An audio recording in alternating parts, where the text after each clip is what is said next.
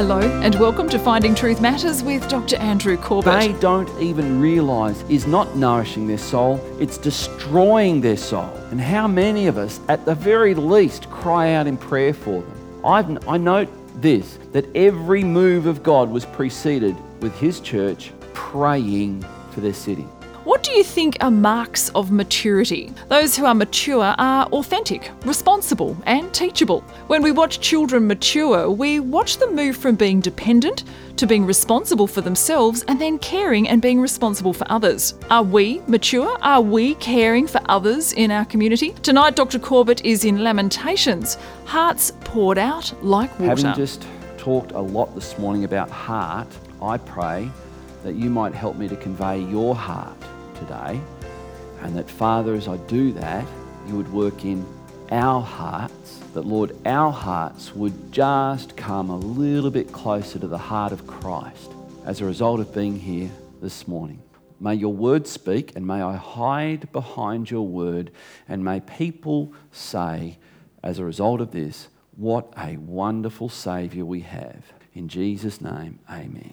If you have your Bible, you can turn, please, to Lamentations. Follows just after Jeremiah. And it follows just after Jeremiah because it's written by Jeremiah. It's one of Jeremiah's books. Not only is it one of Jeremiah's books, it's one of several that Jeremiah wrote.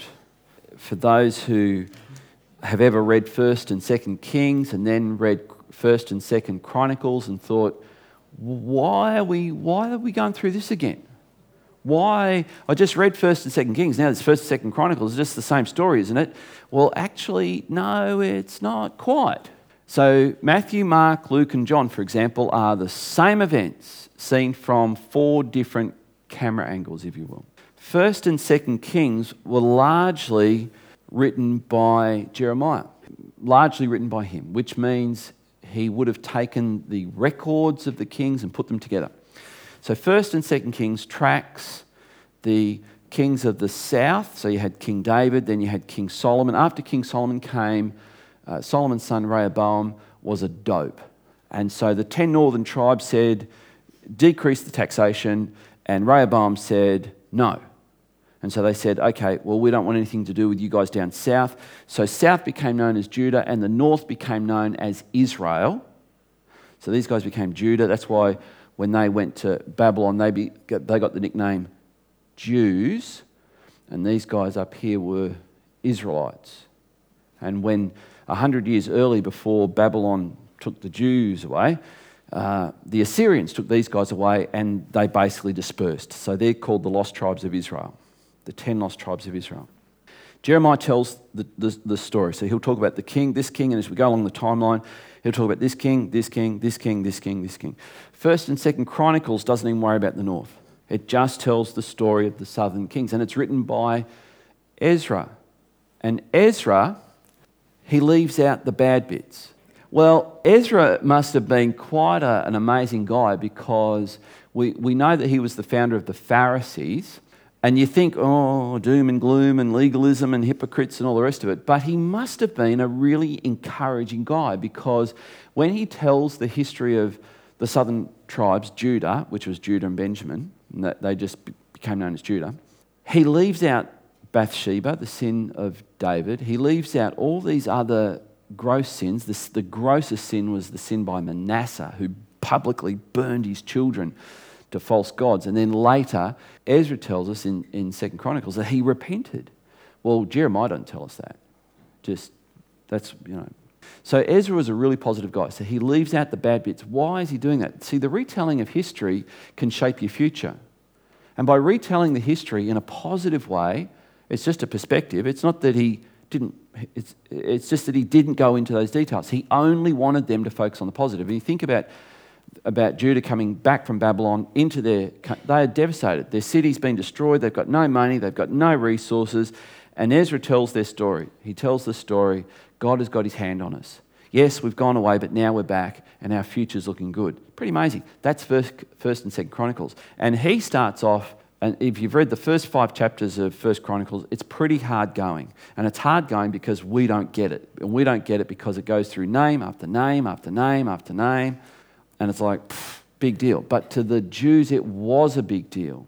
It was a huge deal. So you've just got to hang in there, and then you start to get these little bits of gems in 1 Chronicles 5 where it says Jabez was born with the name, "You are miserable." Imagine that. That was what his mother named him, "You are miserable." And so it says that Jabez cried out to the Lord to deliver him from his name. Expand my territory. And it says this, just one verse, it says, and God answered his prayer. And then it goes on, name. You think, I'd really like to know a little bit more about this guy, Jabez. Well, someone wrote a whole book about it called The Prayer of Jabez. So, it's just by the way. So we come to Lamentations, and here's Jeremiah. And I want us to appreciate that Jeremiah, the prophet to the nations, the weeping prophet, is known as the weeping prophet because over the course of what God did in him and through him, his heart changed. And I remember coming into my now 22nd year of pastoring this church, that as a young man, and there's a point to this, so if it sounds like I'm putting myself down, I am. I'm looking back and going, gee, dope, But as a young man, you're not as sensitive to others as you should be. And I'm going to make this point in a moment. And so what we're now seeing is Jeremiah, who's now 70-something, and he's a different guy. He talks about, even in Lamentations, he talks about how his heart just feels like it's water. And at the moment he sees anything sad, it all just comes out. And he says it either comes out here or it comes out here. That's why he's known as the weeping prophet. But it also, for me, in looking at Lamentations, it says the Jeremiah that we meet in the early chapters of Jeremiah and the Jeremiah we read about in Lamentations has really grown up. And it tells me something. It tells me that life is a journey. It's not a journey where we necessarily get somewhere. It's a journey where we become someone. And I look at so many of you and think about so many of you and think, you are not now who you were. And isn't that good? And I am not, and someone said it to me last week, and I really appreciated them saying it, you are not who you were. And I take that as a compliment. Because if you're walking with Christ, you expect that those rough edges in your life get sandpapered off and you change. And so I expect that as you hang out here in community with us, that you'll grow and you'll change. And I hope that people will come on the journey and that they'll find that this is a safe place. That when someone puts their hand maybe literally on their shoulder and looks them in the eye and says, hey, you shouldn't have said that. It's not because we want to hurt you, it's because we want to help you. Someone said there'll be people that will come in with a concept of God, that God is mad at them. And after a while, I hope they come in and they get involved in the community here and they discover it's not that God's mad at them, it's that God's mad about them. Just to get the love of God, just to get it. I'm just giving you some technical detail about Lamentations. Where hearts poured out like water. Now, where do I get that from? Well, have a look now, please. Lamentations chapter 2 and verse 19. This is what it says. And this is Jeremiah writing about the destruction of his city. The destruction by the Babylonians, the destruction that he foretold from the age of 13, where for decade after decade after decade he was mocked, he was ridiculed, he was persecuted, he was described as a false prophet, described as someone who was a hindrance to Israel, and he endured the hostility of his own people for his whole life, written off by his family, told by God he was not to marry, not to take a wife. He's endured a lot.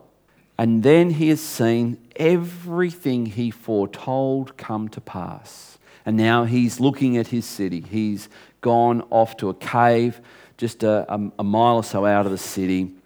And legend says that he was there crying for his city, remembering the sights that he'd seen of the destruction of his city, and he wrote Lamentations. And here, verse 19, he says this, "Arise, cry out in the night, at the beginning of the night watches. Pour out your heart like water before the presence of the Lord.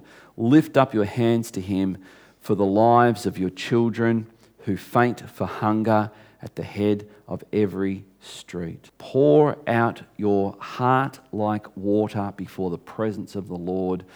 That's prayer. And I hope you can see it's not just, "Dear Father, thank you for this food, amen." It's not that kind of prayer.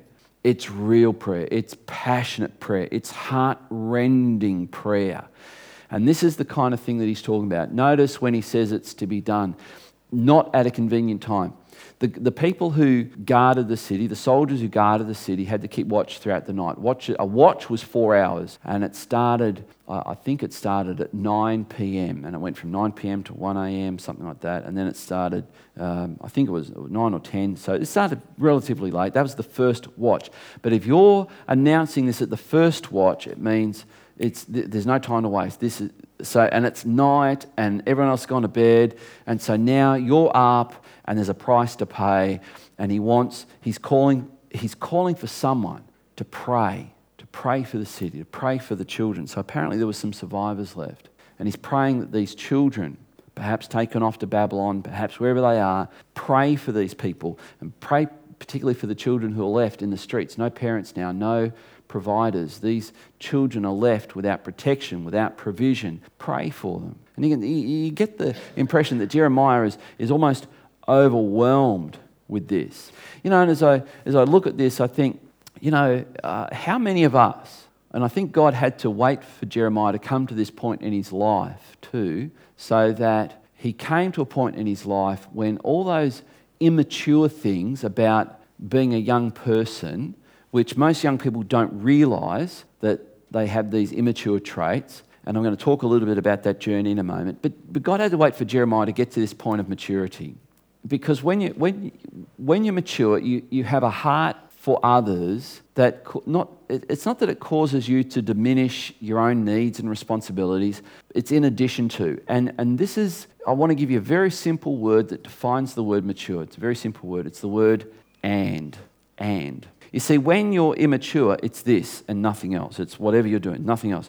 But as you take on responsibility, you realise it's not just that I've got to look after my family. I've got staff. I've got people I relate to in different organisations. So it's and. And mature people get that. And. And Jeremiah is looking at different people and different people and different people, and he's bearing some responsibility for it. That's a sign of maturity. I'm going to use another acronym in a moment. It's the art of maturity. You'll see this in a moment. All right, so Jeremiah's reached this point of maturity, which is care for others. I'll just tell you again, I'm trying to not necessarily intentionally overdoing it, but I do want you to hear my heart here. Whenever I hear people who get a bit uppity about any pastor or any church that says, we've got to reach the lost, and they come and say, but what about the found? What about those of us? It's like you don't even care about us. And I just think that is a really, really immature way at looking at the Great Commission. Really immature. I don't say that, but I think there's something you don't quite get yet. So as a parent, and Kim alluded to a situation where one of our neighbours had a family breakdown, and the children were coming over a lot, sleeping over, having meals with us, and I guess we're at a stage of life too where your heart enlarges. It's not that I just want to care for my four and no more. It's that you care for your own and. Can you hear what I'm saying here? And.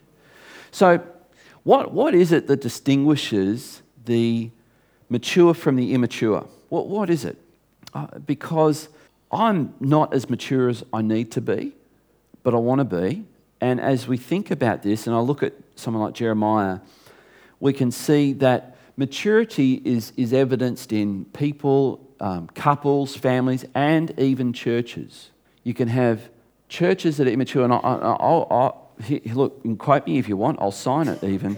Church splits happen in immature churches. They cannot happen in mature churches. If you've ever gone through a church split, I've never really gone through a church split, but if you've ever gone through a church split, they can only happen where there is immaturity. I'm going to take that a step further. No, I better not, because I don't know that it would be well received. So let's see if we can unpack this. Individuals, couples and families can either be mature or immature. All right, maturity. Here's my acronym, ART. Being mature involves firstly being authentic. I'm not trying to be anyone, I'm not.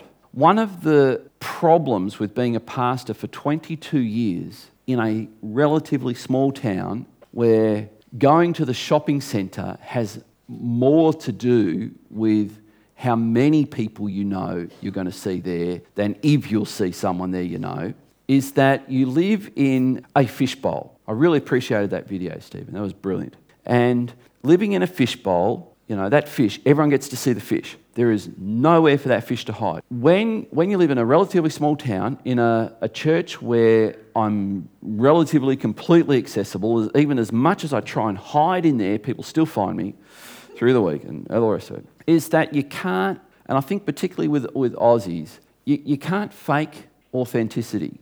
You can't fake it. So people get to see me in a radius of, 5 square kilometres for 80% of my week, and they'll see me on the tennis court. And so you live in this community where if you're not fair income, you'll very soon get flushed out. Now, please, I'm not trying to make that sound like, so aren't I good? That's not my motive. My motive here is in just to tell you that there is an authenticity that comes from living in community. All right, here's the next one, responsible. The mature person takes on responsibility. This word and. You take on responsibility for marriages in the church. You take on, as a pastor, you take on responsibility for young people who are struggling. I pray a lot for the teens of this church. And you feel it. You take on that responsibility. You take on responsibility for your neighbours. You begin to pray for your neighbours. You just take on responsibilities. I was away on Friday at a national leadership team meeting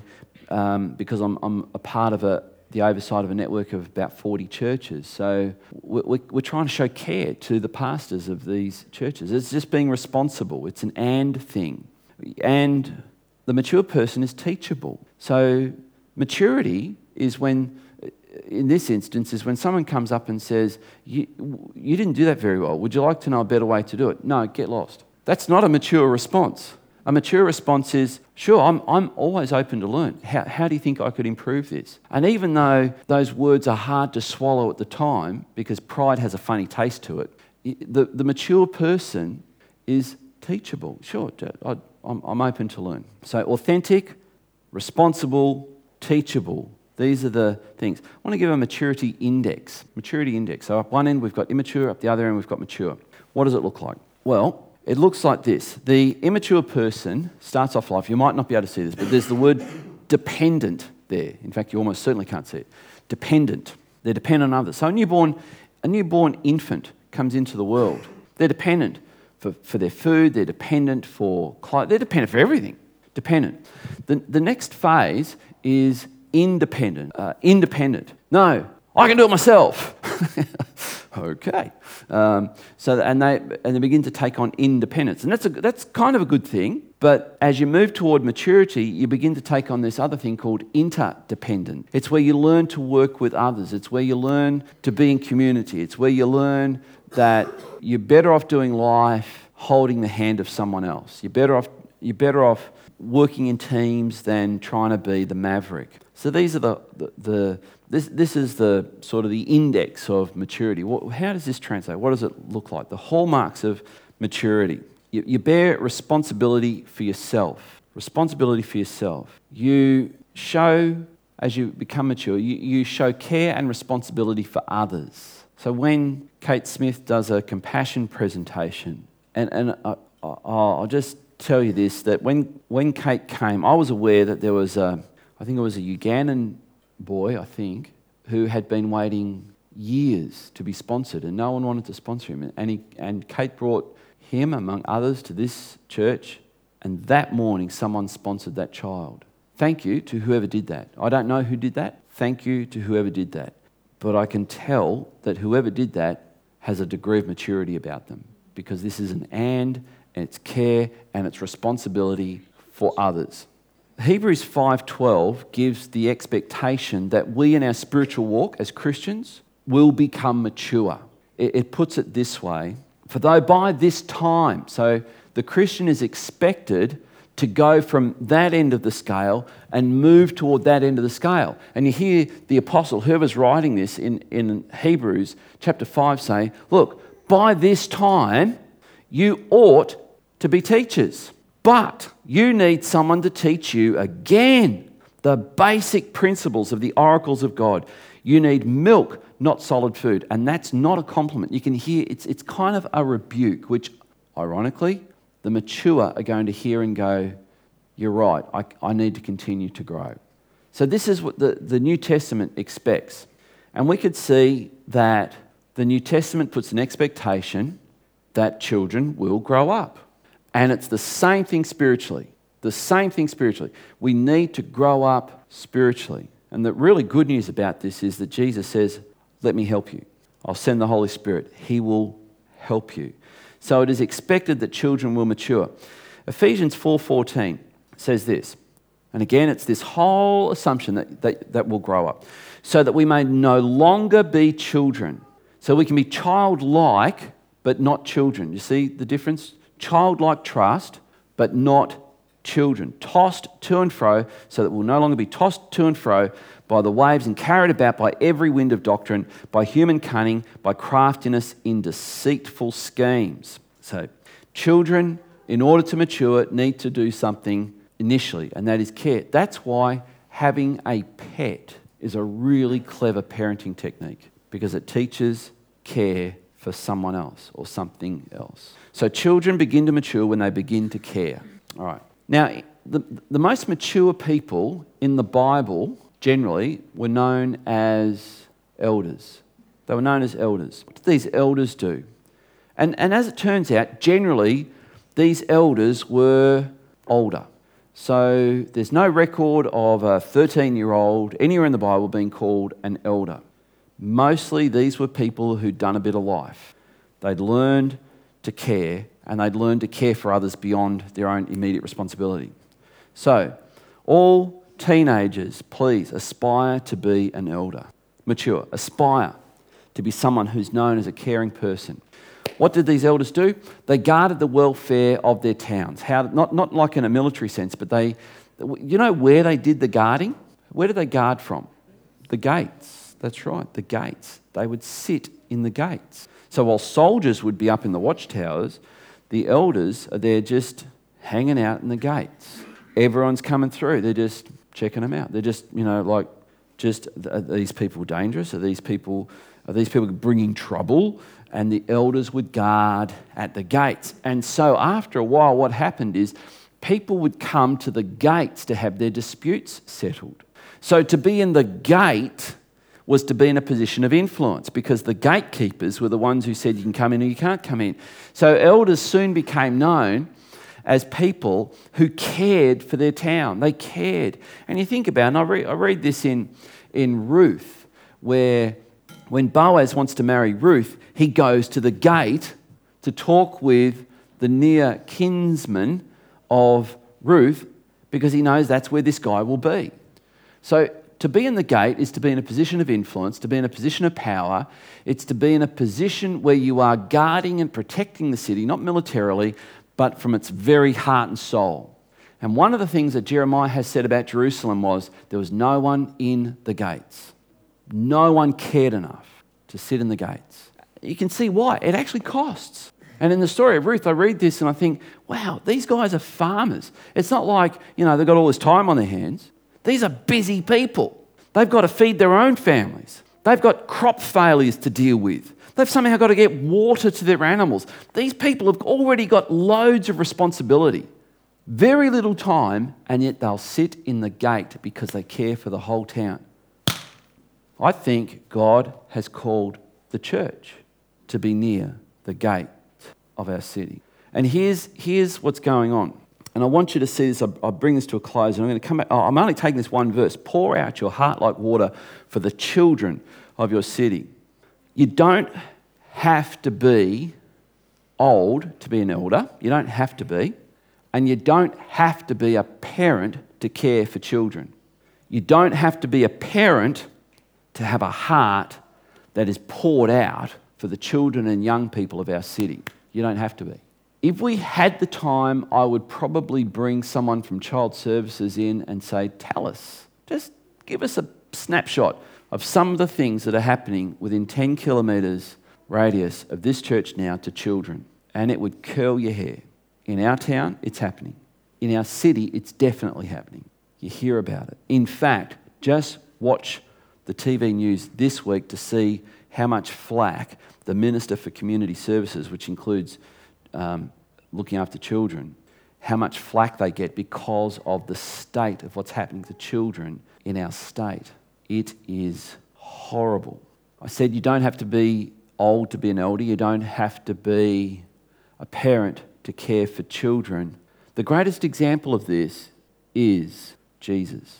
When just before he was crucified, which is surely the greatest act of responsibility the universe has ever hosted, he goes out of the city. He's on the Mount of Olives. He looks over Jerusalem. Mount of Olives was a mountain over, there was Mount Zion, which is where Jerusalem was, Mount of Olives. And Jesus looks over the city, and I'll be blowed. Doesn't this sound like a parent? This is what he says. Jerusalem, Jerusalem, the city that kills the prophets and stones those who are sent to you. How often would I have gathered your children together as a hen gathers her brood under her wings, and you were not willing. It sounds like the cry of a parent in pain for their children. So here's the question. Is it possible to follow Jesus? Is it possible to walk with Jesus? Is it possible to take his right hand, walk with him, and not have his heart morph into our heart? Is it possible? Can you do that? Can you be indifferent to what he feels? Can you be indifferent to how he sees? Can you? I don't know that it's possible, is it? I just don't know. So the next time you see, that snotty-nosed kid, what a brat, can I just rebuke you for that, please? And tell you that's really immature. Behind that snotty-nosed brat of a kid, as you might think of them, is a story and a life that needs more than a scowl. And here's the question. How many of us pour out our hearts like water for the young of our city? I was so impressed, Reece, the other Sunday night when you shared that you go down to Royal Park and there's all these young guys there. You're just there. I think it's awesome. It's brilliant. How many of us see young people in our city and see them as Jesus sees them? As a mother hen who has chicks that are wandering about to go into a fire, and that's the picture of a mother hen gathering her chicks. Jesus is the greatest example of this. Not the only one, of course, because we're looking at the life of Jeremiah. He was the same. That's why hopefully as we get toward the end, this is part 173 or so of the Jeremiah series, but when we get to the end, I hope many of you have moments when you realise the parallels between Jeremiah and Jesus are uncanny. So here's Jesus looking over Jerusalem going, how often my heart has been poured out for you and I've wanted to gather you as a mother hen. Here's Jeremiah saying, I arose in the night. I poured out my heart for this city. Jeremiah was more of a parent, although he never had a child, than any of the parents who lived in that city. I remind you of the text again. This is Jeremiah's cry. And you can feel it. He said, it feels like I'm the only one who did this. Why didn't anyone else join me? Arise, cry out in the night, at the beginning of the night watches. Pour out your heart like water before the presence of the Lord. Lift your hands to him for the lives of your children who faint for hunger at the head of every street. And we can put this down to spiritual hunger. I note this, that every move of God was preceded with his church praying for their city. Hearts poured out like water. With maturity comes a heart for others. More from Dr. Corbett next week. Podcasts and Finding Truth Matters resources, including tonight's program, Hearts Poured Out Like Water, are available via the website findingtruthmatters.org or by contacting us at Legana Media, PO Box 1143, Legana, Tasmania 7277. For updates and special offers, visit our Facebook page, facebook.com/findingtruthmatters. Dr Corbett is pastor of Legana Christian Church and president of ICI Theological College Australia. We look forward to joining you again at the same time next week for another Finding Truth Matters.